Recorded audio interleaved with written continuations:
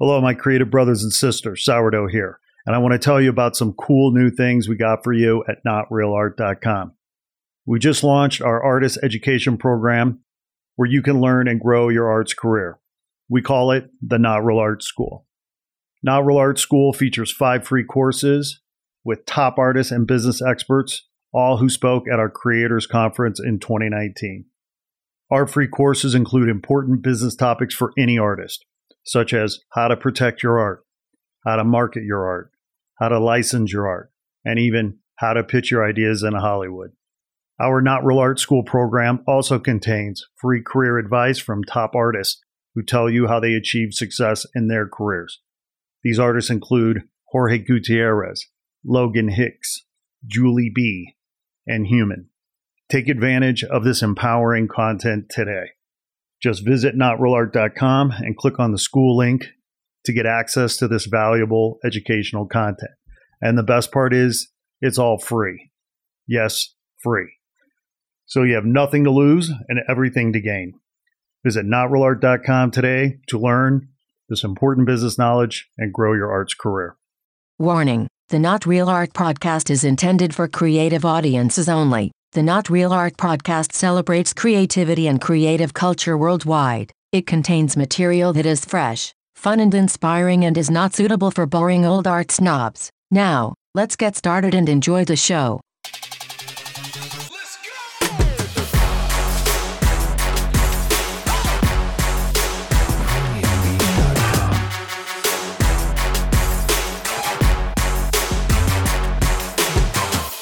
Greetings and salutations, my creative brothers and sisters. Welcome to the Not Real Art Podcast, where we celebrate creative culture and the artists who make it. I'm your host, Sourdough. My esteemed co-host, the one and only Man One, is on assignment today, so yet again, it's just me and you. But today's episode, I'm stoked. I'm really excited to talk to our artist today, and I've been a fan of his work for a long time. Robert Glenn Ketchum is a photographer whose work has helped to save precious wilderness areas around the planet. I'm a big outdoors guy, love camping, love exploring, love canoeing, and so on and so forth. And so, protecting wilderness areas and protecting endangered species to me is really important. So having Robert Glenn Ketchum on the podcast today is a real honor. Robert and I happen to be members of the Explorers Club, and so that's sort of how we connected. But I've been a fan of his work for a long, long time. I first came across his work probably in 1988 when I was working as a production assistant at a publishing company outside Chicago, and we specialized in books that had to do with, camping and mountaineering and rafting and all these outdoor activities. And, Robert's been in the game for a long time. He's got a ton of books. And I remember seeing his work, when I was 18 and just blown away by it. And so to have him on the show today is a real honor.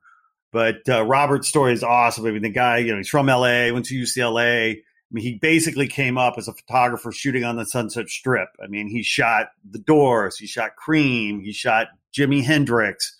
He shot Donovan, he shot Traffic, he shot, on and on. But somehow along the way, he got activated around wilderness conservation, and his work has helped to save precious wilderness areas from development, from mining, and from commercial interests. He's done some incredible work, and you've probably seen his work because he's been around for a long time, and he's even doing really cool stuff in terms of taking his photography and turning it into textiles. And that's a really interesting part of the conversation too. So, definitely tune in for this one because it's fantastic. You're going to dig it. I know I enjoyed it. And without further ado, let's get into this with Robert Glenn Ketchum.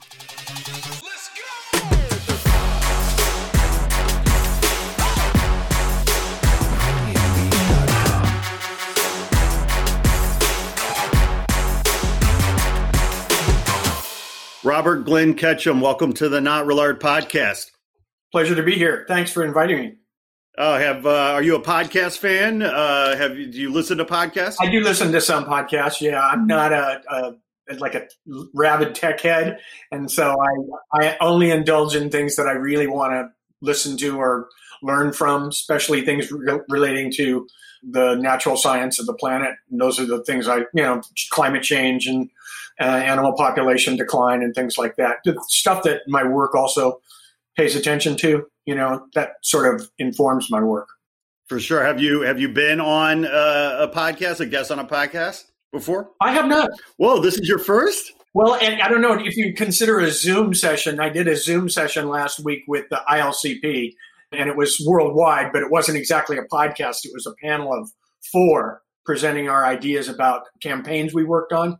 And it was for other photographers worldwide. And the 4 of us that were on the panel all had various campaigns that we were working on, and our photographs were essential to the campaign. So we were explaining to other photographers how we worked in those relationships and the benefit of being in them when you're involved in a big national campaign. For instance, like my efforts to stop the Pebble Mine in Alaska. There's an on-the-ground coalition of small groups. There's a sort of mid-level bunch of players like Orvis, the outdoor fishing group, and Tiffany, the jewelers, who is, they've said they won't buy gold from the Pebble Mine. And then the overarching group that I'm working with is the Natural Resources Defense Council, which is the largest NGO by membership in the United States. And it brings each of those levels of partnership, bring different plays to the game. On the ground in the villages, it's the native fishermen that are protesting the mine face to face. And then in New York, it's being with Tiffany and Orvis and some of the other, Tommy Hilfiger, it's being done through their radio podcasts and through their blog sites and through the things they do with their advertising.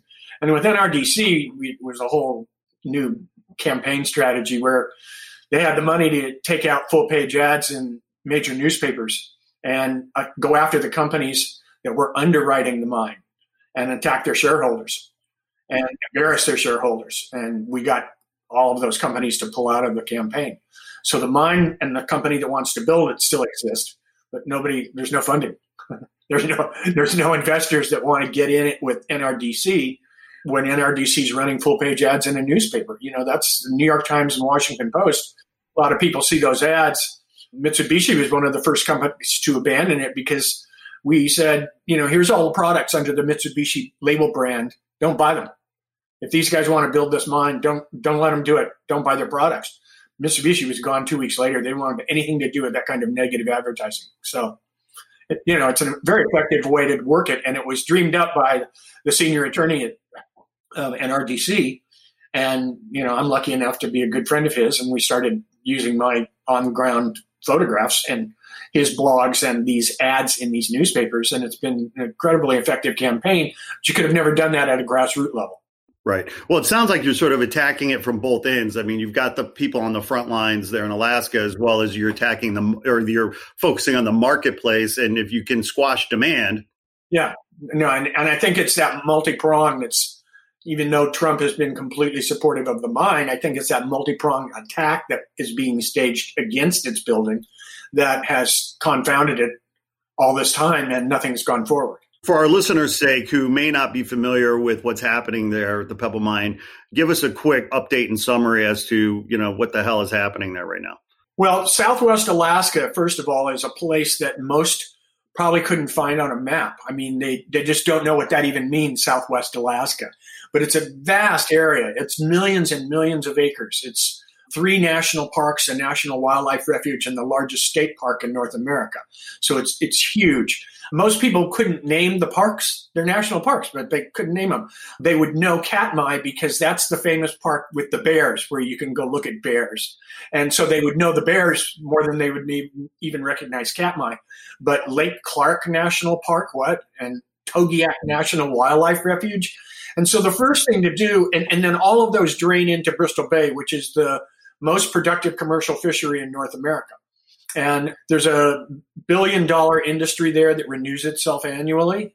It employs over 2,000 people in 3 states. It employs a huge percentage of the native population of Southwest.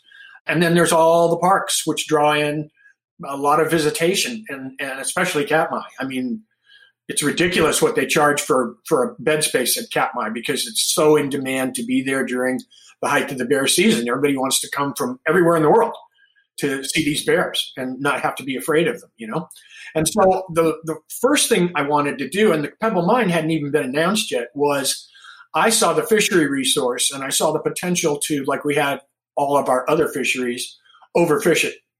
And so the first book I wrote was in 2000, and it was called Southwest Alaska, the last great salmon fishery.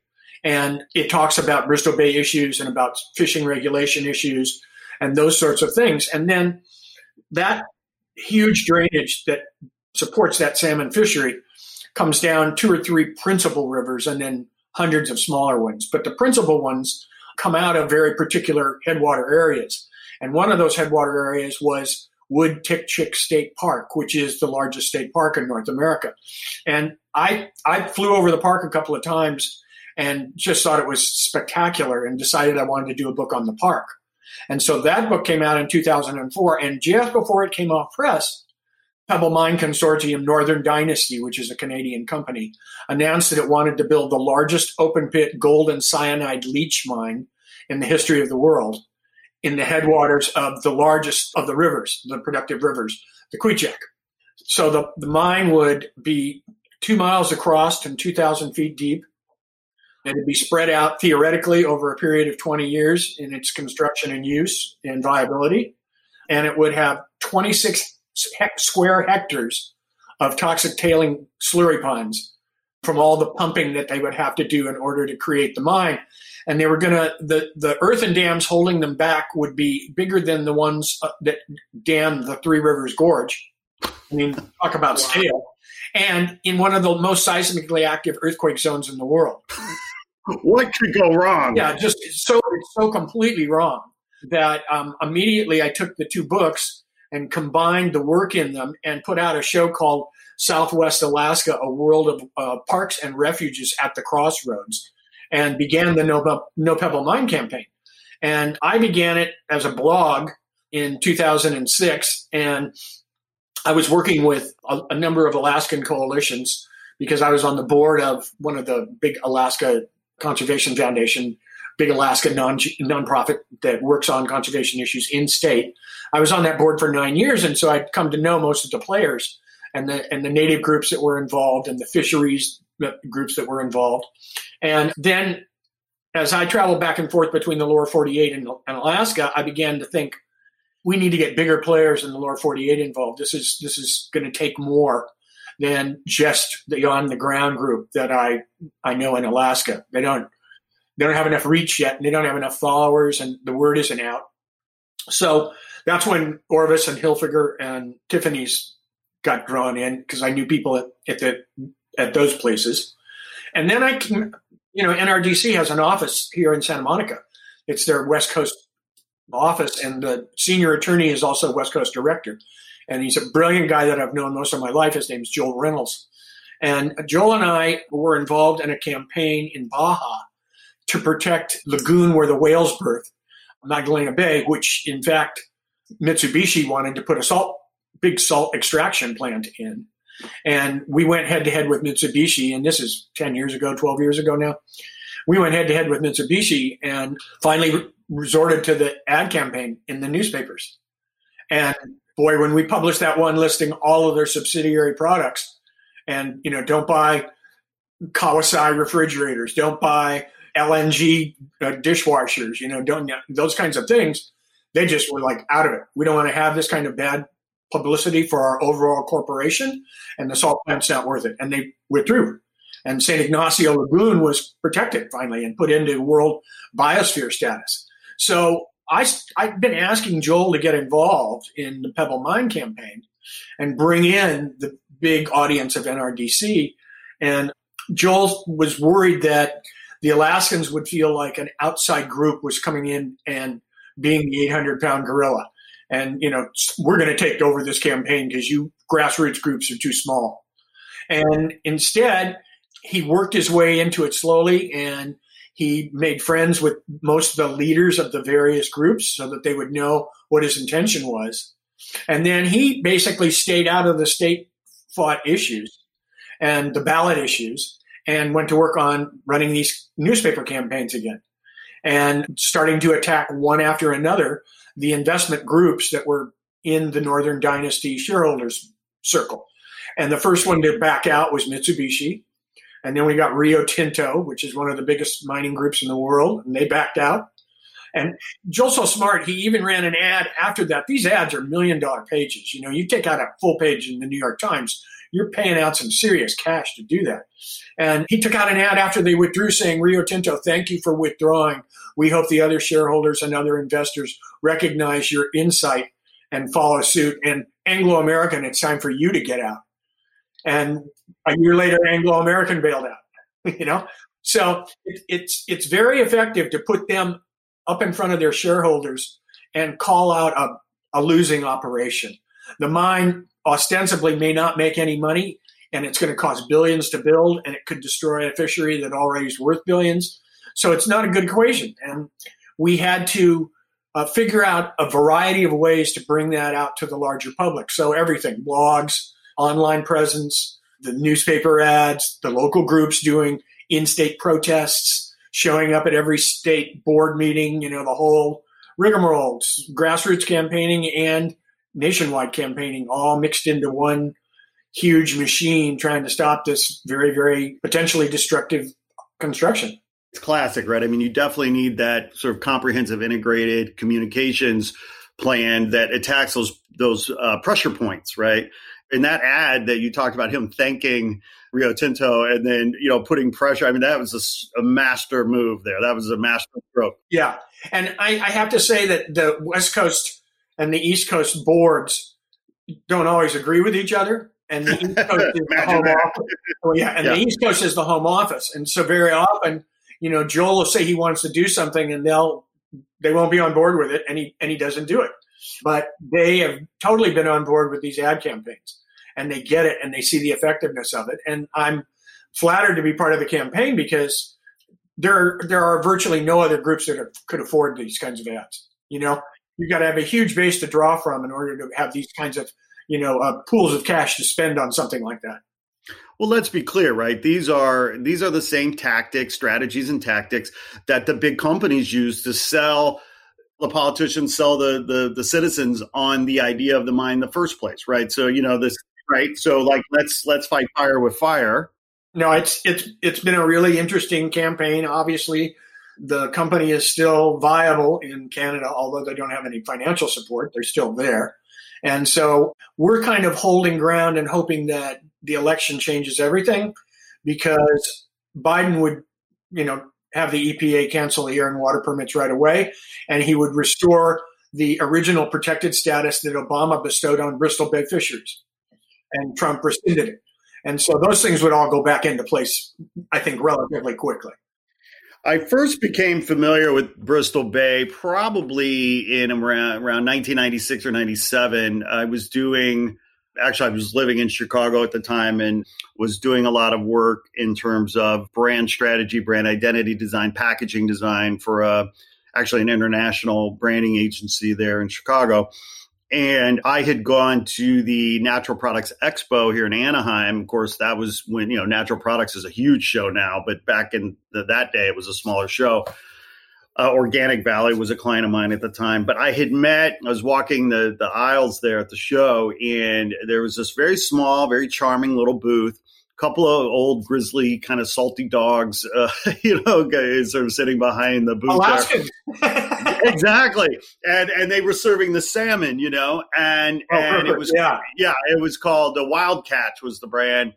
And so I tried the salmon, and it was just, you know, melted in my mouth. It was amazing. And so I started talking to these guys, and they started telling me this really tragic and horrific story about how farm fishing was killing their business. These guys were, you know, OG salmon fishermen from Bristol Bay area, and they saw what was happening, and they started to educate me about the dangers of farm fishing and what that would do. And so anyway, long story short, we ended up doing a pro bono project for them, because the idea was, well, okay, we have to start tying red ribbons around this very special, fresh, wild product and get people educated about the difference between wild and farmed, and not just from a taste profile perspective, but from an ecological impact perspective.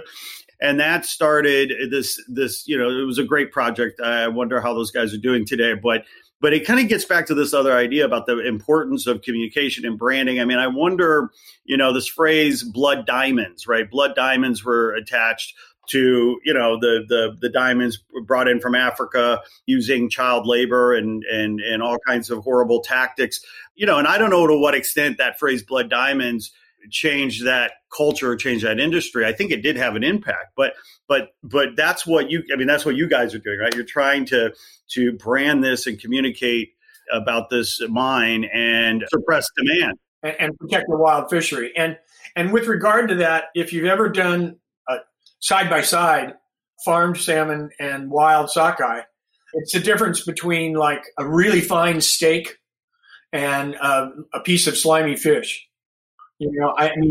Sockeye salmon is like a meaty, really flavorful, thing in your mouth. And lox, to me, is only great if you got a lot of cream cheese. Right. Otherwise, it's just a slimy fish on top of a bagel.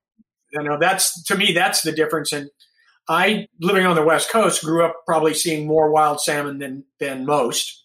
And then when I got up to Alaska, the natives, they smoke it and they can it and they're part of their winter reserve. And a lot of times they do some really crazy stuff with they'll put it in with chilies and with heavy smoke and all that other kind of stuff. And when I go into the villages and take pictures and interview people and whatever, giving you something was always part of when you went to leave, they would give you something. A couple of times I got given beautiful pieces of men's jewelry. The men wear bracelets and rings like the Navajo do, and the men wear the jewelry and the women wear the clothing, right? That's the way the tribes work. And most of the time I got offered dried fish, jerky of some kind, salmon jerky, halibut jerky, or small cans of smoked sockeye or whatever they happen to have. And they throw a bunch of them into a paper bag and say, have fun with this when you're camping, And so I became, after a couple of years of working in the Tongass, which was my first Alaskan project, I became a complete, wild salmon addict and wild halibut, fresh caught halibut. Oh my God. Some 10 or 12 years later, I got turned on to Southwest Alaska and I began the Southwest Project. And the very first thing we did was we went to literally the very first night in town when my assistant and I landed in Dillingham, we got invited to a bachelorette party for the Russian Orthodox daughter who was getting married. And she was like one of the only white girls in the village. And yet all of the Yupik and the Aleut go to the Orthodox church. And so they're all friends. And so it was her bachelorette, and she was sitting there in the chair in the middle of the room, and all of the Indian women were sitting around her in a circle, and she got lap danced and everything else, and it was an hysterical party.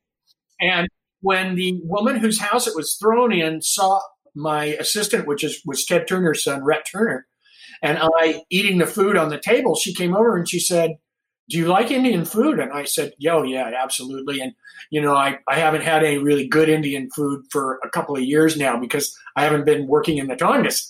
And so I'm loving this, palette out here tonight. And so when we went to leave, she gave us a case of small smoke jars, of about 5 or 6 different mixes that she'd created. And she said, you take these when you're out kayaking. And she said, this is power food. And I was like, oh my God, yeah, absolutely. What a gift. I mean, that's almost a priceless experience right there. Well, and, it's the reason yet another reason I want to defend the fishery. It's not only a great American business, but it's a product that I actually like. Exactly. It's not completely selfless here. We want to keep eating this food. And then there's all kinds of other stuff in Bristol Bay too. There's one of the largest herring catches in the world, red crab, all kinds of North Pacific fish, cod, and things like that. So it isn't just the salmon fishery, but the sockeye salmon fishery is the largest single catch ever recorded. And it was recorded this year, which means the fishery is healthier than ever. Oh, that's wonderful news. That's wonderful news. And I was going to ask about that because I was fearing that maybe the catch would be down, but that's great. Yeah. Largest catch in recorded history. Fantastic. The fishery groups are doing a good job in spite of the fact that they're threatened by the mine's possible development. The fisheries themselves are doing a good job. Yeah, I mean, the dirty truth here, right, is that unfortunately, as it seems that, to me anyway, that as human beings continue to, to populate the planet, want to develop markets so that capitalism can grow and consumption can grow, our natural habitats are under constant threat. I mean, you'll extinguish this fire, you'll win this battle, but we haven't won the war. There's more battles, more fires popping up. Yeah, and we were speaking earlier about climate change, and that's the universal threat. I mean, it's going to warm Bristol Bay and probably push the salmon farther north. It's already driven the walruses so far north that they can't be hunted anymore by the villages. They're now too far north trying to stay on ice floes. The villages can't cross that open water by boat. So it's an ever-changing world, and it'll be curious to see what, say, between now and 2030, 10 years of time, what that evolution is going to look like, because it's going to be very strange. Yes. Well, it's interesting. I mean, one of the things I wanted to talk to you about, because as an artist, I mean, you're a photographer, a very accomplished, world-renowned photographer, but, you're an activist and you're an advocate for so many important environmental and social causes, political causes, what have you. And, artists, and you've been very effective in terms of using your art to help drive change and so on and so forth. And I think there's a lot of artists out there right now that have so much energy and so much passion, and they want to make change. They want to use their art, strategically, effectively to help impact change. And maybe they don't know exactly how to do it, or maybe they're working hard, but maybe they're not working smart, right, in terms of how they can leverage their power as an artist to make change. Can you wax poetic a little bit in terms of your formula for success, in terms of how you as an artist have found success in terms of driving change using your art? In some ways, I stumbled into it. I never much used a camera until I got into my freshman year at UCLA. And I had gone to a very prep boarding school for high school. And so arts wasn't even part of the program. And at UCLA, I had in-depth requirements regarding how many units of art had to be taken to graduate. And I actually feared those units more than the other classes, because I'd never done anything, in the arts before. And I saw that the photography program was within the arts at UCLA. It wasn't like some sort of technical class. It was an art class. And I thought, it wouldn't hurt to, use a camera. I mean, that I can do. And I could have fun with that. And so I took a photography course, and it was 1966, and the Sunset Strip was blowing up. We had hometown groups like the Birds and the Seeds and, people like that in town. And then we had visiting groups like Cream and Jimi Hendrix and whatever. Quit bragging, please, Robert. Quit bragging. That's amazing. 70, it was a run of amazing music. Everybody had to come to LA. I mean, that's just the way it was playing out. I mean, you definitely wanted to go to New York and all those other places too, but you had to come to LA. And I realized that I got lucky, and I met the Doors before Morrison was even part of the band. And I got invited by a girlfriend's girlfriend to come watch these guys play in a garage here in Manhattan Beach, where I'm living now. And, they weren't especially great. And then Morrison joined the group, and initially he wanted them to play music behind his poetry recital. And that didn't go so well. But he realized that he liked the sound, and that he could retool some of his lyrics and make songs rather than poetry readings and go about that. So, I was there when they performed for the first time at Gazzari's on the Sunset Strip, first time they were ever in front of a live audience. And of course I was taking pictures and stuff because they knew who I was. So they let me just, stand right there in front, and there wasn't a paparazzi box yet or anything, it wasn't like it is today. And so I got to do that. And then I followed them down to Whiskey when they became house band at Whiskey. I photographed the Birds when they played with Bob Dylan at the Comedy Club. I photographed Love, photographed Donovan when his first trip came out, a lot of stuff like that. And I played it off of the Daily Bruin because the Bruin wanted to, and all the clubs wanted to be posted up in the Daily Bruin. So the college kids would come down on the weekends and go into the clubs. And the Bruin wanted to look like they knew what the hell was going on. So they were glad to have me with pictures, in those clubs at night and then coming back with pictures for them. So it's the best of all worlds. I had basically a press pass and very little camera knowledge, but it didn't matter. I knew a good band when I heard one. So I did that through most of the 60s or the late 60s. And in 67, I went up to Monterey Pop. And coming back from Monterey Pop, it was late in the afternoon. I was pretty much burned out. Didn't want to drive all the way through to LA. And we'd been told that there was a place we could crash on the Big Sur coast that would be open to us to, camp. And it was called Limekiln Creek. And I got in there late in the evening and just crashed out in my car and got up in the morning and, the drumming had started and there were smoky campfires going, people, passing joints around and stuff. And I was like, I've had already 3 days of this nonstop and I can't take it anymore. And I walked off into the woods and started following one of the trails that ran alongside it's a tri-fork of rivers that come down into Limekiln. And I got a pretty long way up one of them, and I thought I would, in the middle of a lot of beautiful redwoods and big ferns, I thought I'd go sit by the creek and just not hear bongo drums and anything else, just listen to the river and everything. And while I was sitting there, I began having an internal conversation with myself about what I was doing with my photography and where I thought it was going and what I was doing with my college education. And I had been given for Christmas probably some years back, one of Elliot Porter's first books, In Wildness is the Preservation of the World. And then more recently, I had been given Glen Canyon, The Place No One Knew. And what I saw in that book was Elliot Porter for the first time actually choosing a line in the sand and saying, this dam that's flooding the river canyon I'm photographing should have never been built. And I'd never seen a picture book come out with a political essay in it like that. And I was fascinated with that as an idea. And sitting there having that conversation with myself, I said, if I could do what Porter did, but be in front of the issue rather than afterwards, so that you actually can do something about the issue and stop it if it's at all possible, I would like to have a career doing that. That would be a cool thing to do. Now, I had no idea how to get from rock and roll photography to that place or even what that place looked like. But I was surrounded by this redwood forest and these streams, and I'd never really taken like a landscape picture in my life. Landscape to me was the inside of the whiskey. And yeah, I had my cameras with me and I had a tripod. And I thought, okay, well, let's just see what these pictures look like when you get back to UCLA. And they were terrible because I didn't know anything about shooting the landscape, but I could see the promise of it.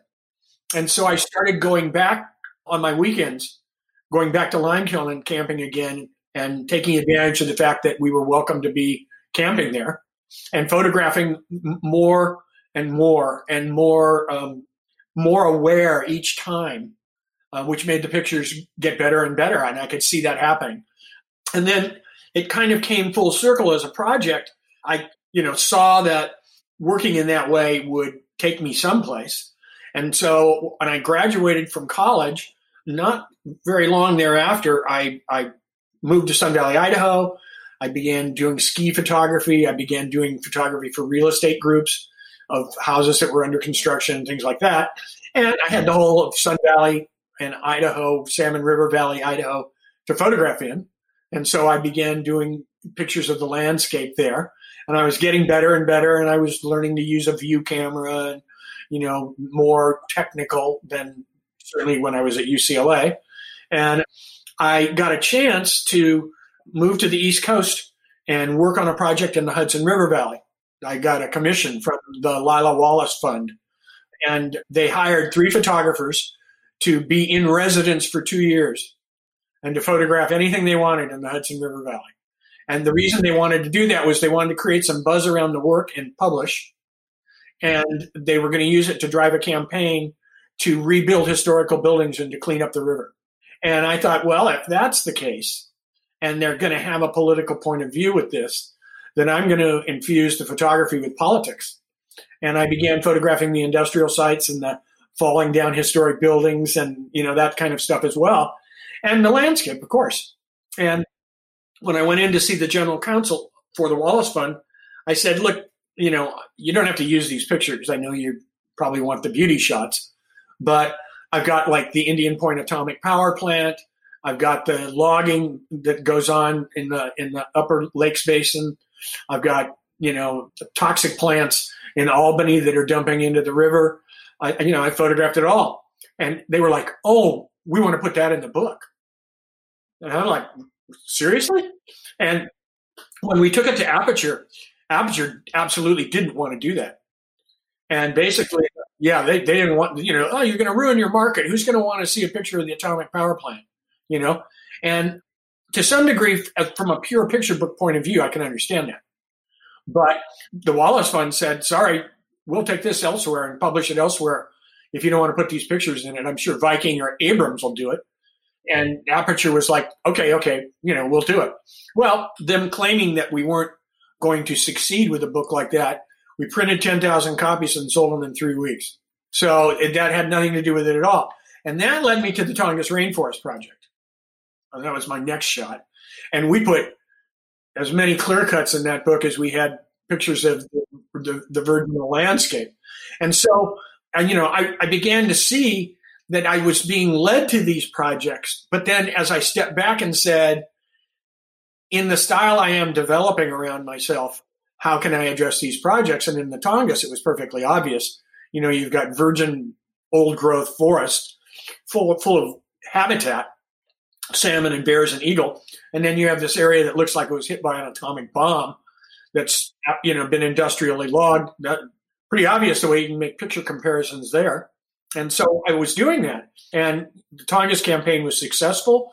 We passed the largest timber reform bill in the history of the United States under a hostile president, George W., Sr., and he signed off on it. And so to me, that was amazing that we got that far. And then I got invited onto the board of the American Land Conservancy. So this is bringing this story full circle. And I'm now visible enough that I get invited onto this board of this group. And it's a pretty heavy group. We had Martin Litton, the grandfather of the Colorado River rafting, and we've got, the president of the Sierra Club, and we've got, Pete McCloskey, the guy that helped write the Endangered Species Act, and, all these players. And I said, why would you put me on this board, to the woman that was organizing it? And she said, well, I'd love to have to be able to photograph some of the projects we're working on. And I was like, if that's all it takes, I'm not going to bring a $10,000 gift to the board. So if all you really want is my photography, I'm happy to do that. And like, what kind of projects are we talking about? And she said, well, right now in your neighborhood, we're trying to save Topanga from the headwater to where it flows out at the ocean. And we've already begun buying up some of the lands involved by conservation easement. And we're working with the city of Los Angeles to acquire other parcels. And, that's just a few miles away from where you live. You could work on that. And she said, have you ever heard of a place called Limekiln Creek? I said, well, yeah, why? And she said, well, for a while that was open to the public, but then one of the Big Sur conservative ranchers bought it. And he closed it, and nobody can camp there anymore. And now he's thinking about logging it, timbering out the redwoods. And she said, we think it'd be a disaster, and that it's a 700 plus acre watershed. And we're thinking of making him an offer. And the Packard Foundation will give us the funds to make the offer with, if we can convince them of the beauty of Limekiln. Would you want to go up to Limekiln and take some pictures? And I said, Harriet, I've been camping in Limekiln, a good part of my college career, and I've got a huge portfolio of Limekiln pictures. And she said, oh, well, why don't you pick 5 and print them and get them to me as quickly as possible? And I did. And she took them immediately to Packard, and Packard gave them the grant, and she bought Limekiln. And so, there is the immediate reaction to the work being applicable. And yet I couldn't have planned that myself. That was one of those serendipitous things that occurred. I had to pick my jaw up off the floor when she said, "Well, have you ever heard of Limekiln Creek?" I'm like, I know every square inch of Limekiln Creek. That was a beautiful coincidence. And like with the Pebble Mine campaign, I knew almost nothing about Southwest Alaska. And I was on the Alaska Conservation Foundation board, and the board chair was leaving. And he said, "What are you going to do for their Alaskan projects?" And I said, "I don't know. I photograph a little bit here and a little bit there, and I go to Denali all the time." And he goes, "You ever been out to Southwest?" And I said, "No, And he said, "Why don't you come out there? I'm going there next weekend with a friend to fish. And why don't you come out there and go fishing with us and take a look at this place? Because it's going to come under the guns at some point in the next 20 years. And you're going to want to have the library." And so I flew in with them, and they fished, and I wandered around and photographed. And they were absolutely right. I got one look at it, and I was like, "Oh my God, this is an amazing world. It's like another Alaska. It's more Alaska than Alaska." Just wilder and less developed and everything else. Probably one of the most undeveloped areas in the state, except for the really far north and the North Slope. That to me was, handed to me. I mean, I don't know that I would have ever gone out to Southwest if somebody hadn't said that to me, So I simply try to take where I think my pictures will have value and infuse them in the right way. And in the Pebble Mine campaign, obviously there's no mine there, so there's no critical pictures of that to contrast with the landscapes. So I went to Butte, Montana, and photographed the open pit mine there.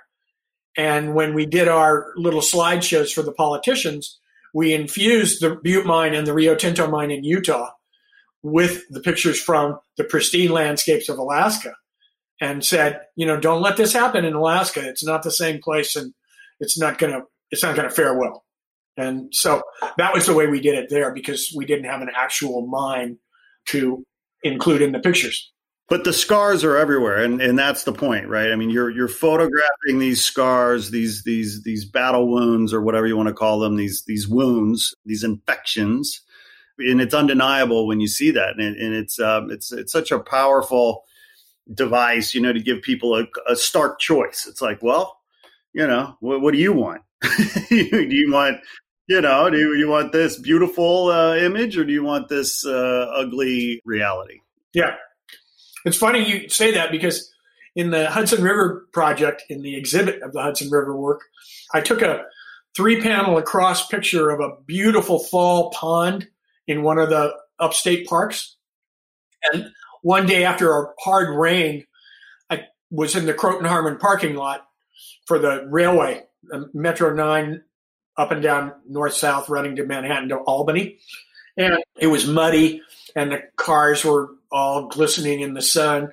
And the water out behind the Croton-Harmon yard was very much like the lake in the picture from the park. And so I printed them 3 across and 1 above the other. So six pictures in the frame. I called it 2 Possible Choices for Your Future. And that got called out by every one of the people that reviewed the show as the most didactic print in the show, and sort of the signature of the show's overall meaning. And, that was my very first project, and I saw all of that coming out of it. In fact, I took one picture, and this was a real eye-opener for me. I think it was the first time I saw the work in actual action. I took a picture from the Beacon rail yard one morning in a hard rain, and it was a really blue-gray day, and the fog was down on the river, and the rail yard right there was just a mess. It was full of scrap metal and old tires and, just a complete mess. And I was up on a rail bridge looking down on it, and I had a pretty interesting perspective. And I realized from studying the history of the Hudson Valley that this was formerly a famous, in the 1800s, it was a famous ferry park, which meant that people from Manhattan ferried up for the weekend and picnicked in the park and stayed at the bed and breakfast inns in Beacon, in the town of Beacon, and would come back down to the park the next day and play with their kids and stuff next to the river. And now it looked like an abandoned mineral dump or something. I mean, it just was a mess. And I took the picture and I took it back and showed it to the general counsel.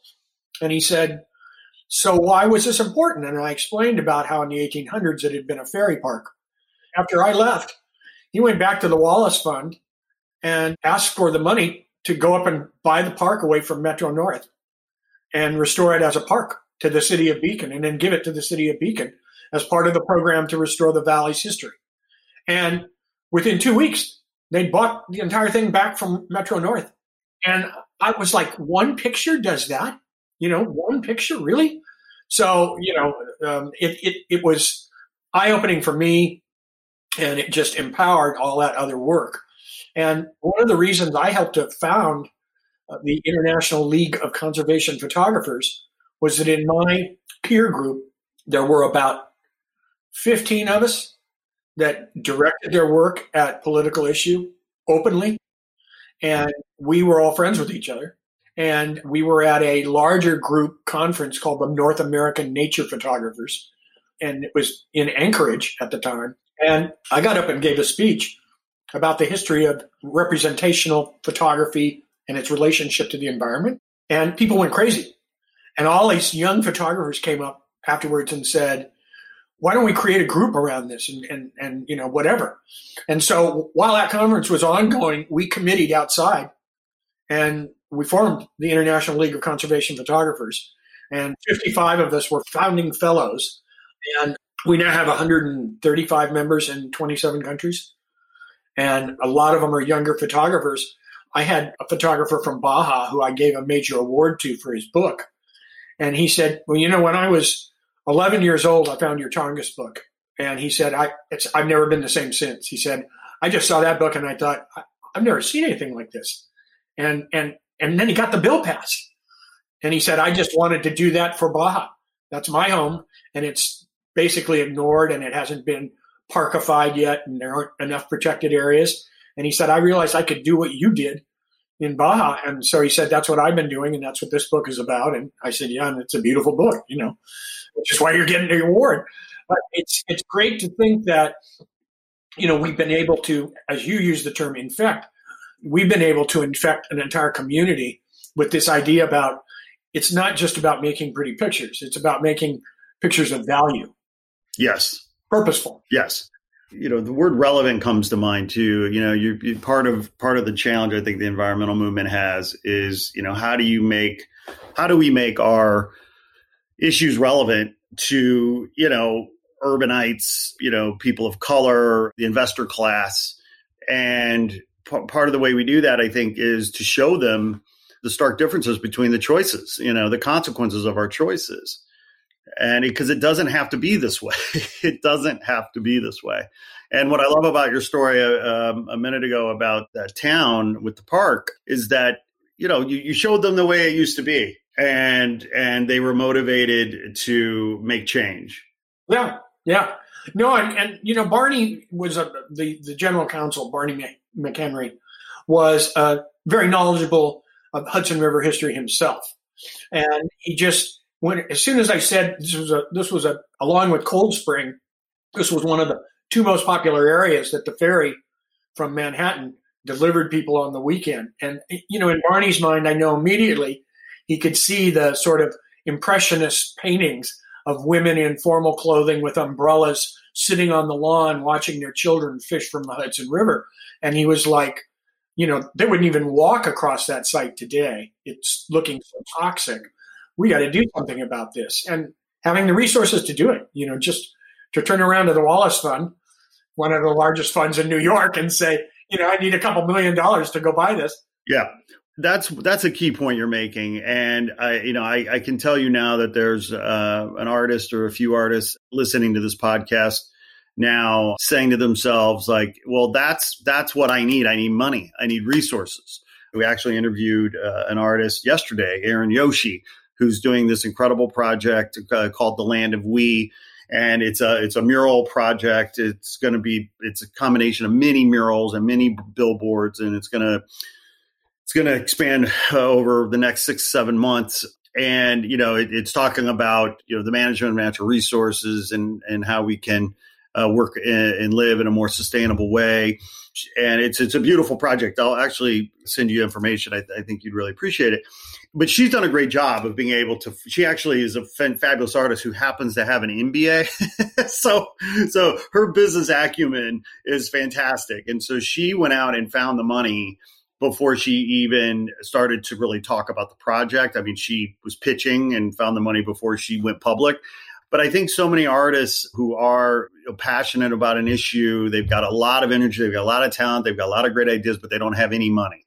And one of the great things about, your work and your journey is that you've been able to, through your work, connect with, resources that empowered and facilitated your work in many ways.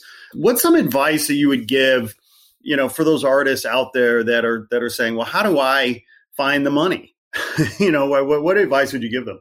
The way I found most of the money that I raised was, ask. You said ask. If you don't ask, it's not going to happen. Like, for instance, with the Tongass campaign, the initial offering came also from the Lila Wallace Fund. And they gave me $20,000 to go up for one whole summer, do whatever I thought I could do. And when I came back, I said, I need another summer. It's too big a place. I only saw, like a smattering of it. And I now know I've got my feet on the ground. I now know what else I need to do. And they said, well, the Wallace Fund is pulled back and they're only going to invest in New York from now on. They're not going to range more widely. And I said, well, do you have any ideas? And Barney said, well, I've got this guy. He runs a boat up there that's a luxury cruise boat. And they bring very high-end guests on, and they tour them around through the Tongass. And they're based out of Palm Beach, Florida, and they have a foundation. And, maybe you'd have some luck there. And I was like, fine, will you do the introduction? And Barney did it, and I flew to Palm Beach. And the guy was Michael McIntosh. And as luck would have it, he had just founded a little group called NRDC. And I showed him the pictures from the first summer shoot and told him what we were working on. And he said, so Barney can't help you this summer? And I said, no. And he said, what do you need? And I said, $20,000. And he said, fine. Literally, I just met the guy like 12 minutes ago. And he's already saying, fine, we'll do that. And he said, you've never been on one of my boats, have you? And I said, no, I have not. And he said, why don't you come aboard for one of our cruises and benefit from the naturalists on board and the experiences of being on our boat. And so I ended up, over 4 years of work, I ended up being on that boat like 3 times. They were very expensive to go on, and they were very generous to invite me on. And really getting around in the Tongass is by boat and by plane are the only ways you can do it. There's very, very little roadway. And so then we got down to the publishing of the book, and Michael said, what are you going to do with it? And I said, well, I suppose we're going to hand it out on Capitol Hill and do the whole thing with the Congress and whatever. And he said, well, that's a lot of handing out to do. You can't do that all by yourself. One person can't do it all. You need a team. And, who's paying for these books? And I said, well, I probably will out of the run that Aperture does. And he goes, no, that's ridiculous. So he said, I'll give you $10,000 to buy the 552 books that we need for the Congress. And then I'm going to get NRDC interns to help you hand them all out. You go see the key people that, represent you, Barbara Boxer and Dianne Feinstein and, the like, Nancy Pelosi. And we'll send the NRDC runners to offices you've never even heard of. But we'll make sure everybody gets a copy of the book. Well, that was a huge thing. And then 4 years later, I put together a Tongass exhibit for the Smithsonian. And it was going to open in the Museum of Natural History on Earth Day. And, he wanted it to have more publicity than the Smithsonian would spend on it. And so he gave them $10,000 to do a better job with their publicity. So I'm not even asking for that money anymore. It's just coming because it's all interconnected. But if I hadn't immediately gotten on a plane and gone down there and asked, it would have never happened. Turns out it's actually not that complicated. It turns out it's actually not rocket science. It's powerfully simple. Ask. when I began to work on the Pebble Mine campaign, I had Ted Turner's son had just graduated from Rhode Island School of Design, and he was starting up his own film company. And so he agreed to pay his own way to be my intern if he could shoot some film along the way too. And I needed help in the field carrying gear and whatever. And so wedding made in heaven. And so when we finished the shoot, Rhett said to me, so what's your next step? And I said, well, I'll take it to Aperture and I'll try to get it published as a book. And, then I've got to do some fundraising. And he said, what do you think they're going to want? And I said, I probably about 30 or 35,000 to do 5,000 to 7,000 copies. And Rhett said, well, why don't you submit a proposal to my dad's foundation, the Turner Family Foundation? And he said, we can find you $35,000. It was like, I didn't even ask.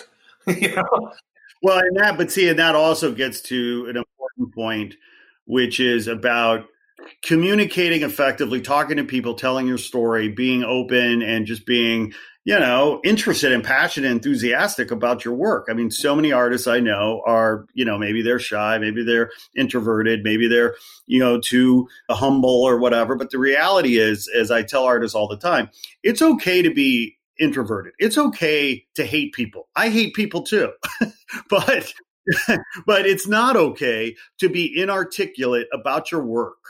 Right. And when you're talking and you're just having these conversations like normal people do, good things happen like that. Well, and, I also kind of subtly infected Rhett by taking him to Southwest with me. I mean, he spent 3 months in that landscape and knew exactly what I was doing and why I was doing it and realized the value of it. And the Turner Family Foundation is, very environmentally committed and conscious. It was a wedding. It was a perfect wedding. How many books do you have to this day, Robert? How many books with your name on it? Nine books. One of them is a curatorial project called American Photographers and the National Parks. And I do have work in it, but it goes all the way back to the early photographers in Yosemite and Yellowstone, William Henry Jackson and Watkins and Muybridge. And then it comes forward to my contemporaries. And it was a way of looking at the whole history of landscape in North America, landscape photography in North America, and its direct relationship to the politics of the environment. It's William Henry Jackson's photographs of Yellowstone that allowed Yellowstone to be created as the first national park. It's Watkins and Muybridge's photographs of Yosemite that got Yosemite put into a protected status by Lincoln. So it wasn't made a park yet, but they called it a national pleasuring ground. By the way, we need a lot more of those. Sounds a little twisted to me. But I would vote for that today. Yeah. And so that book, I at the time was serving as curator of photography for the National Park Foundation, Washington, D.C. And that was my first big book. And I was in it, but so were a lot of other images and other photographers. And then that opened the door for me to meet the Wallace Fund in New York. And that was the Hudson River book. And we published that with Aperture, and then we did the Tongass Rainforest. We did Overlooked in America, the success and failure of federal land management. Then out of the blue, my two favorite calls of all time in my life were I was busy signing an edition in my studio, and it's really a repetitive task when you've got to do like 50 prints and whatever. And the telephone rings, and I'm thinking, I don't know how to do this. But I pick it up. The voice on the other end says, hi, this is Robert Redford, and we've never met, but I'd like to talk to you about my Sundance Institute. And I thought it was somebody pulling my leg, and I said, you know what, I really don't have time for this today, and I hung up on him. Yeah, by the way, Robert still tells that story to this day. A few minutes later, the phone rings again, and Redford says, before you hang up on me, we have a common friend, Elko Wolf. Well, Elko was a representative for Polaroid Corporation, and that's a pretty obscure person to reference. And I was like, what? And then I was like, oh my God, is this really Robert Redford? And he said, yeah. And I said, well, why are you calling me? And he said, well, do you know anything about Sundance Institute? And I said, I know that you've created it and it's in Utah and, it's near your resort. Why? And he said, well, we have an artist in residence program, and we've never had a visual artist in residence. Twyla Tharp is our choreographer in residence at the moment, and I've got a couple of young screenplay writers that are in residence at the moment. Would you like to be the first visual artist in residence? Bang. That was like, what? Did that happen on the phone just now? So I've had a number of weird phone conversations like that. And another was similarly, I was in my studio and the phone rings. This guy who says his name kind of quickly and then starts to rattle off on this project. And he claims he's got this boat and that he's going to go through the Northwest Passage. He's going to be the first private yacht to ever get through the Northwest Passage. And there's some risk involved, and it may take as long as 2 months to do it. And there's going to be a bunch of scientists from the Explorers Club on board, and I'm an Explorers Club member. And would I like to be the photographer for the journey? And I was like, yeah, but Explorers Club very often puts together explorations, but they're all co-paid. And you have to pay your share to be part of the expedition. And crossing the Arctic on an expensive yacht sounded to me like it could be really expensive. And Very expensive, yes. Yeah, so I know, is this a CR, an Explorers Club project? And he said, yes, and we have a flag. We've been awarded a flag for it also. And I was like, wow, okay, so what's going to be the copay? And he said, I'm not asking you to copay. I'm inviting you to be my guest. And I said, I'm sorry, who is this again? And he said, I'm William E. Simon, former Secretary of the Treasury to Reagan, and I ran for president last year. And I was like, oh my God. And how do you know me? And he said, well, of the 6 guests that I'm bringing on board, 4 of them recommended you as the photographer when I asked each of them who I thought they might know that would be a good photographer. And he said, when 4 of my friends all recommend the same photographer and I don't know who you are, I thought it was time I should meet you. And I was like, okay. But he said, there's one caveat. He said, you are invited, but I'm not going to have somebody I don't know in the middle of 6 of my best friends for 2 months if I don't really like socializing with you. So he said, I'm flying out to San Francisco next weekend for a meeting at the Bohemian Grove. And would you fly up? I'll pay for it, but would you fly up to Palo Alto and have lunch with me before I go to the Grove? And we'll just have a conversation at lunch and I'll know. And I'll tell you before I leave whether you're invited or not. I got nothing to lose on this. So I've got an address on the Stanford campus where I'm supposed to go. And of course, when I pull up on the street in front of it, it's the Hoover Institute. And I'm like, I've got really long hair and I'm wearing multiple earrings. And I'm like, oh my God, this is just going to be a nightmare. You got the artist uniform on. And Bill Simon is a notorious conservative Republican. So I wander in, it's all glass and very clean. And, and there's one receptionist there and she looks up and she said, oh, you must be Mr. Ketchum. I don't even know, a word not out of my mouth yet. I'm already right? They saw you coming a mile away, man. You just go up the stairs here and turn right. And she said, Mr. Simon is waiting for you and the lunch is out. And he's in Secretary Schultz's office and they're going to have lunch with you. And I'm like, oh my God, what? So I sat down to lunch, paper bag lunch, with Secretary Schultz and former Secretary Bill Simon. And they got about halfway through their lunch.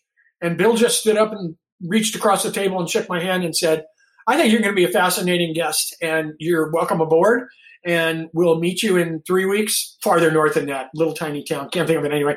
And we'll board the boat there. And then we're headed for the Arctic Ocean. Well, after the lunch at the Hoover Institute with Secretary Schultz and Bill Simon, I was, told where I would pick up the boat. So I flew, 3 weeks later, I flew into Alaska and I flew to the little town and there it was sitting offshore. I knew it was Simon's boat immediately. Everybody else in the village, it was a native village. Everybody had these, beat up old 17-foot Columbias. And out there is this crystal cathedral boat and this shining in white. And I was like, I went to the harbor master and I said, is that Bill Simon's yacht out there? And he said, yeah. And I said, I'm a guest. Can you notify them I've landed? And he said, yeah. And he said, just go down the street to that bar and have some breakfast because we're still real early in the morning. And he said, they'll send in a Zodiac for you and they know you're going to be waiting at the bar. So just, go do that. And so it took about an hour, and they came in and got me in the Zodiac, and we were off to the races. And then we went north from there all the way to Barrow. And then from Barrow, we kind of tried to avoid the ice from the pack by hugging the shallow shoreline. Bill had taken a supertanker tug and had it reconfigured by a master yacht builder. And what he wanted was a lot of power, and he wanted a very shallow draft because he figured we would get in over some real shallow water, and that would protect us from the icebergs. And it was a good plan. He thought about it for a couple of years, and he'd been watching climate changing, the melting and freezing of the ice, and he, figured the time of year when it was to be done and everything else for optimal passage. And we did get stuck for 3 days at one of the crux points, but other than that, we got through, and we were the first private yacht crossing to ever do so in one season. You were on board for, you said 2 months? Like, how long did it take? It actually, we got it all done in 31 days. Okay. Because we had such open water. Right. He calculated it correctly. Wow. What a story. Well, and there's another one of where largesse is really a benefit. He brought on a helicopter and a pilot out of Canada, to a little tiny helicopter, but nonetheless a helicopter, to go out and fly in front of the boat to find open water leads, so that we could stay in open water and not get trapped. And when you're down at boat level, you don't have that perspective. And short of putting up a drone or something, you want that aerial view because it makes navigating the yacht so much easier. And so we didn't have drones at that time, but Bill had no problem about leasing for about 20 days a helicopter. And then there's only like 50 miles to fly that the boat can cover in a given day. Then the helicopter comes back and sits on the deck. So I went to Bill and said, you paid to have this helicopter here, and you paid the fuel, and you're paying the pilot even though he's not flying. I said, why don't you send me up and we'll just go fly the landscape of the islands? And Bill was like, yeah, that's a great idea. Go do that. Make that happen. Yeah. So we flew every day. I mean, literally we'd go out and do the lead search, and then we'd come back and report, and then we just go and be gone for the rest of the day and photograph everything. So it made the aerial platform made the Northwest Passage book just so much better. And it was so much more informative about what climate change effects were having on the islands, because you could see where 10 years earlier there'd been a glacier on the topo map, and there was no glacier. And when we flew over it, there was no glacier in that valley. It was a dry valley now, that kind of stuff. So really interesting. So what was the most awkward conversation that you found yourself in on that trip? It wasn't so awkward because I was prepared for it, but it surprised me how it went down. Bill had everybody move around the table so that everybody got to sit next to him at some point several times. And so the one night that I was there sitting next to him, he had never brought up anything political with me except talking about climate change, which he believed in also, and which the Explorers Club researchers were focused on, were on board. And so he leaned over at one point and he said, I used to have a large investment in one of the southern logging groups, and they were also Louisiana Pacific. They were also involved in the clear cut in the Tongass. They were one of the two corporations involved in the Tongass. And he said, so I know you wrote that book on the Tongass, and you passed some rather significant legislation during Bush's era. What was that all about? And why do you object to the logging in the Tongass? And I was like, wow, that's deep political for dinner conversation. I'd lectured so much at that point. I just launched into my, cut to the chase lecture. And about 20 minutes later, we reemerged, and Bill said to me, well, he said, I gave up my stake in Louisiana Pacific, and now I'm glad I did. I don't think they should be logging in the Tongass either. And he just rolled like that. And then we just went on like nothing else, never had that conversation again. It was only awkward in that we were at such opposite ends of the political spectrum. And yet it wasn't awkward at all because we were on board with that. It's always fascinating. I have friends who I'm a real centrist. I would say fiscally conservative. I'm socially liberal. And I have friends on both sides of the spectrum. I have friends that are far left, and I have friends that are certainly right. I don't know that any of my friends are far right, but But, it just feels like part of the problem these days is that we're not talking and the civility has gone down. I feel like if we talk, we may find common ground, just as you guys did. This is the era of Trump, and it's, divide and conquer is his game plan. And he's pitted us against each other. And so now we are pitted against each other. That's why I hope we have a change. Yes. I think the conversation will return if there's a president that wants to actually communicate. Right. And be a president of all the people, not just some of the people. Yeah. So I want to talk about this fabric project that you're doing.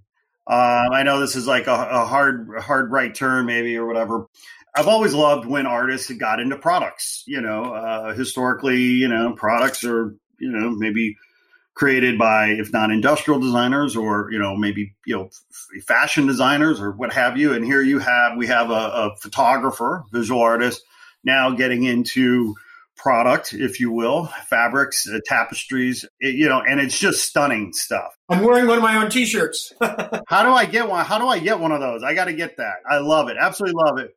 Unpack that for me. Where did the idea come from? When did you start doing it? How do you print it? Where is it manufactured? How do you sell it? Like, let's unpack it. Okay. It started when I was still at UCLA. My photography teacher in my more senior program was a guy named Robert Heineken. And Robert Heineken was very experimental.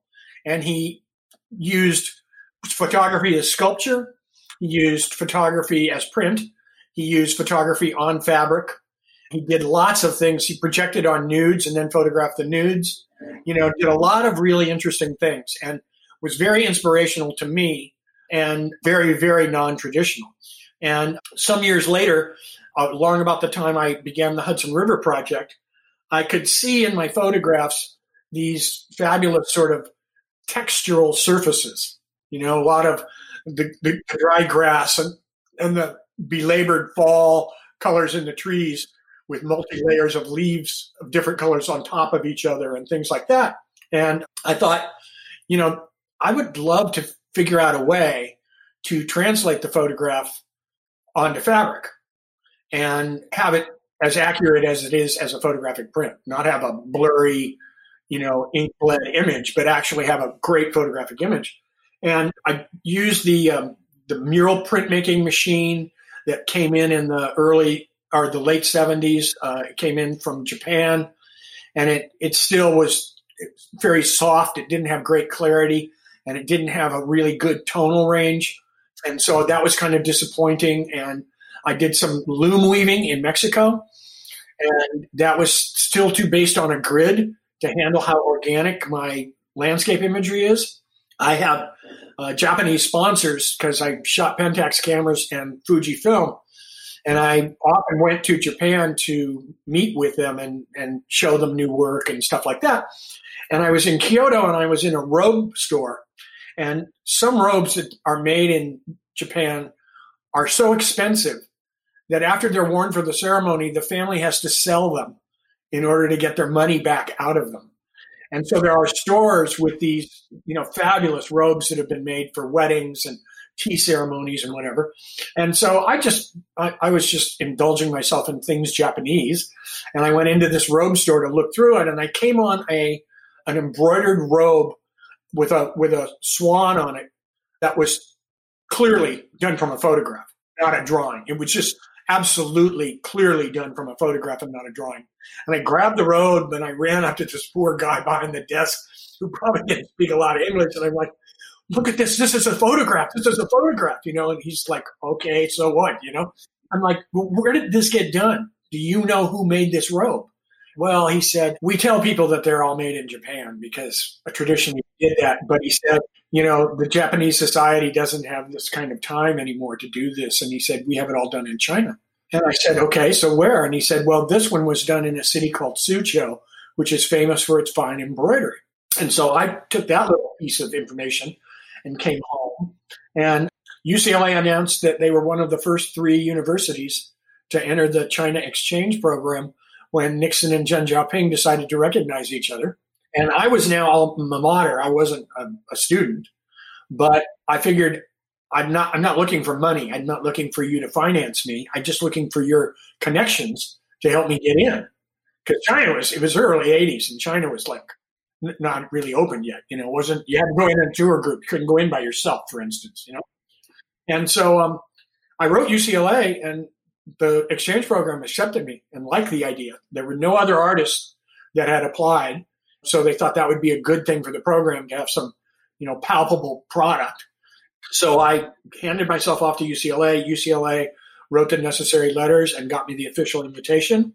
And I went to Suzhou with my photographs and the thought that we would embroider them as wall hangings or maybe little standing screens, you know, things like that. And long story short, that program went on for 35 years. And I'll send you a book when you get off of this, you know, send me your snail mail and I'll send you a book with some great repros of these textiles in them. So we created some spectacular wall pieces and standing screens. And we actually created some very big 3 and 4 panel standing screens, you know, like traditional ones like the Japanese do and the Chinese do.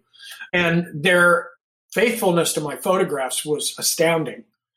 And the many textures that can be incorporated in an embroidery are just off the chart. And I have several pieces that have over 1,000 different dyed colors. You know, the range of dye is greater than the range in the photograph. I mean, literally. That was a very, very successful program. Both the Chinese thought so and my side of it thought so. We had a big show at UCLA. I've sold, of 36 pieces created, I sold 29 of them. And one of them I sold for $1.5 million, one of the standing screens. They're a product for sure, you know.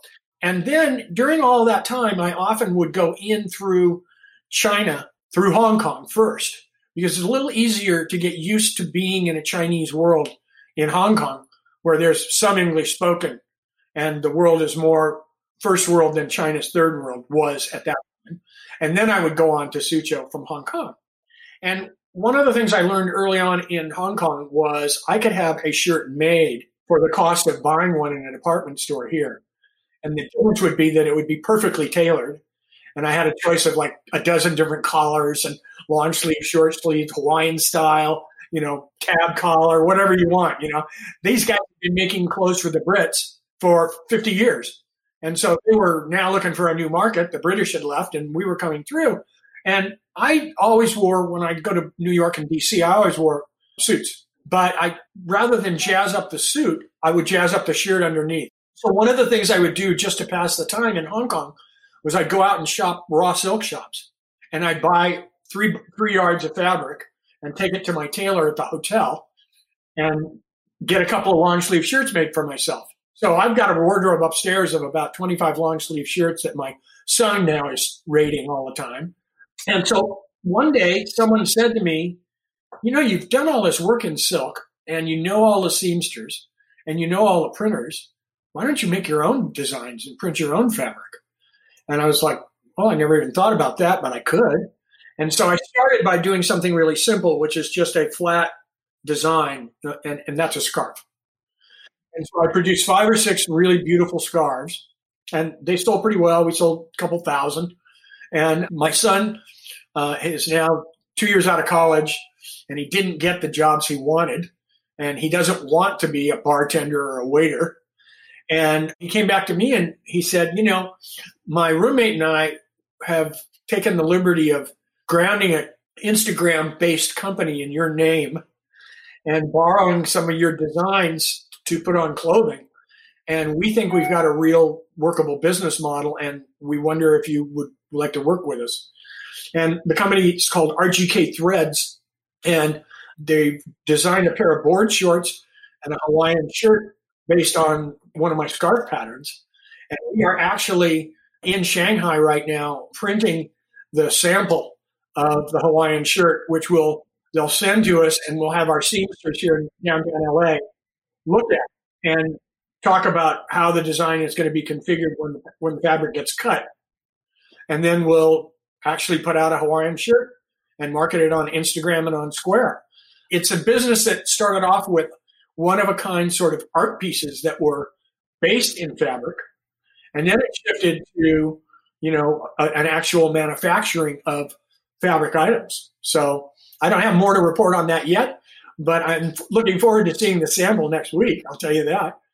A 73-year-old artist and still being so productive, Well, yes, for sure. And, and that I think that is the blessing of being an artist in that, if you want to be, you can be prolific and be, constantly producing and innovating, right, across these different categories. And what I love about what you're doing is sort of this, it's a vertically integrated model almost. I mean, historically, if an artist had a pattern or a piece of art that a manufacturer wanted to use, it'd be a licensing deal and you'd be getting, royalties or whatever the case might be. Of course, the licensing game has changed, so much in the last 12 years since the original '08 recession. And then, of course, Amazon killing everybody. Right.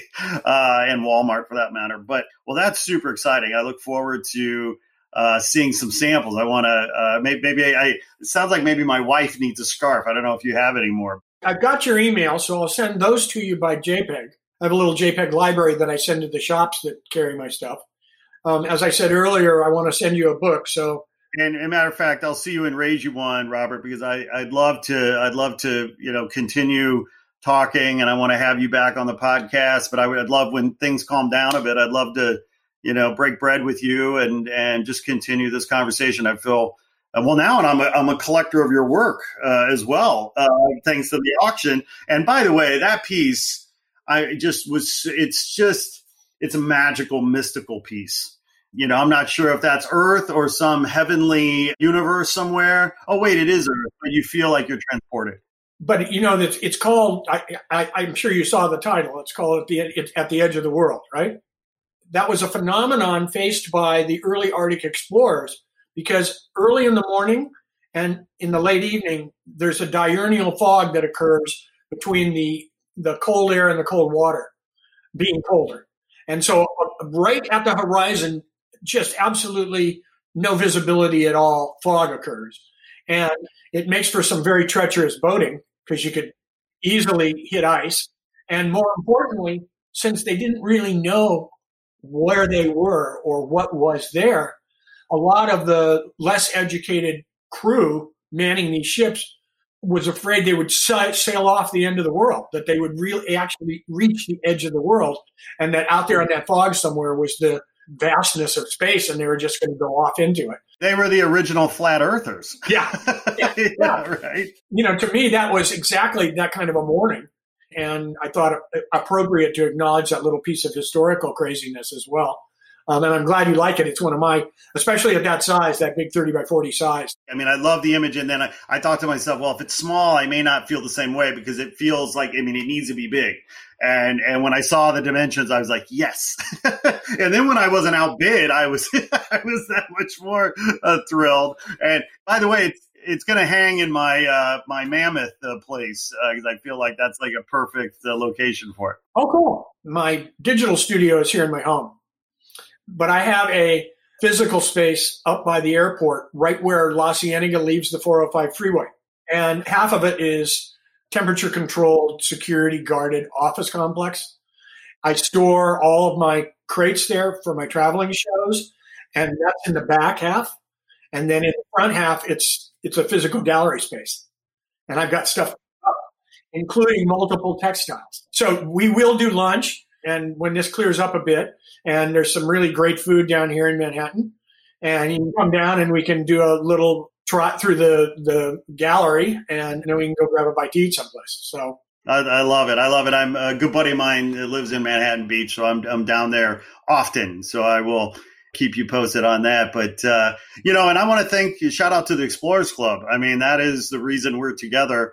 I guess they were silly enough to let me in as a member in 2005. When did you become a member? 88 or 86, something like that. It was during the Tongass campaign, and somebody said to me, and it may have even been like Michael McIntosh or something, said to me, you ought to, be a member of the Explorers Club. And I was like, well, you have to be recommended. And they gave me a natural history professor at Berkeley to sign off on, and he invited me in because he knew what the Tongass Rainforest was. So that was good enough, I guess, for that. then, I got to do some fun stuff with them. I did a Zagrum trip around Greenland. I did the trip with Bill Simon. And I did a North Pole, icebreaker, Soviet Soyuz icebreaker to the North Pole with them too. So anyway. Very cool. Very good. Have you ever worked with the Center for Biological Diversity? I know who they are. I've never worked with them myself, but I certainly know who they are. Yeah, I was on the board there for 3 or 4 years. Great organization. And a shout out to them as well. Robert Ketchum, it's been an honor, man. I'm so grateful for your time. I know our listeners are going to love this one, and a lot of goodness here, a lot of insight. You be safe, you be well during this crazy time we're in. I will. Thanks very much for having me, and you be safe as well. And we will get together for this lunch at some point. I look forward to it. You have a beautiful weekend. Cheers. Hey there. Thanks for tuning in. Please be sure to like this episode, write a review, and share with your friends on social. And if you haven't already done so, please press the subscribe button and follow us on Instagram at Not Real Art World. If you're an artist, be sure to apply for our 2021 artist grant at notrealart.com. Sourdough out.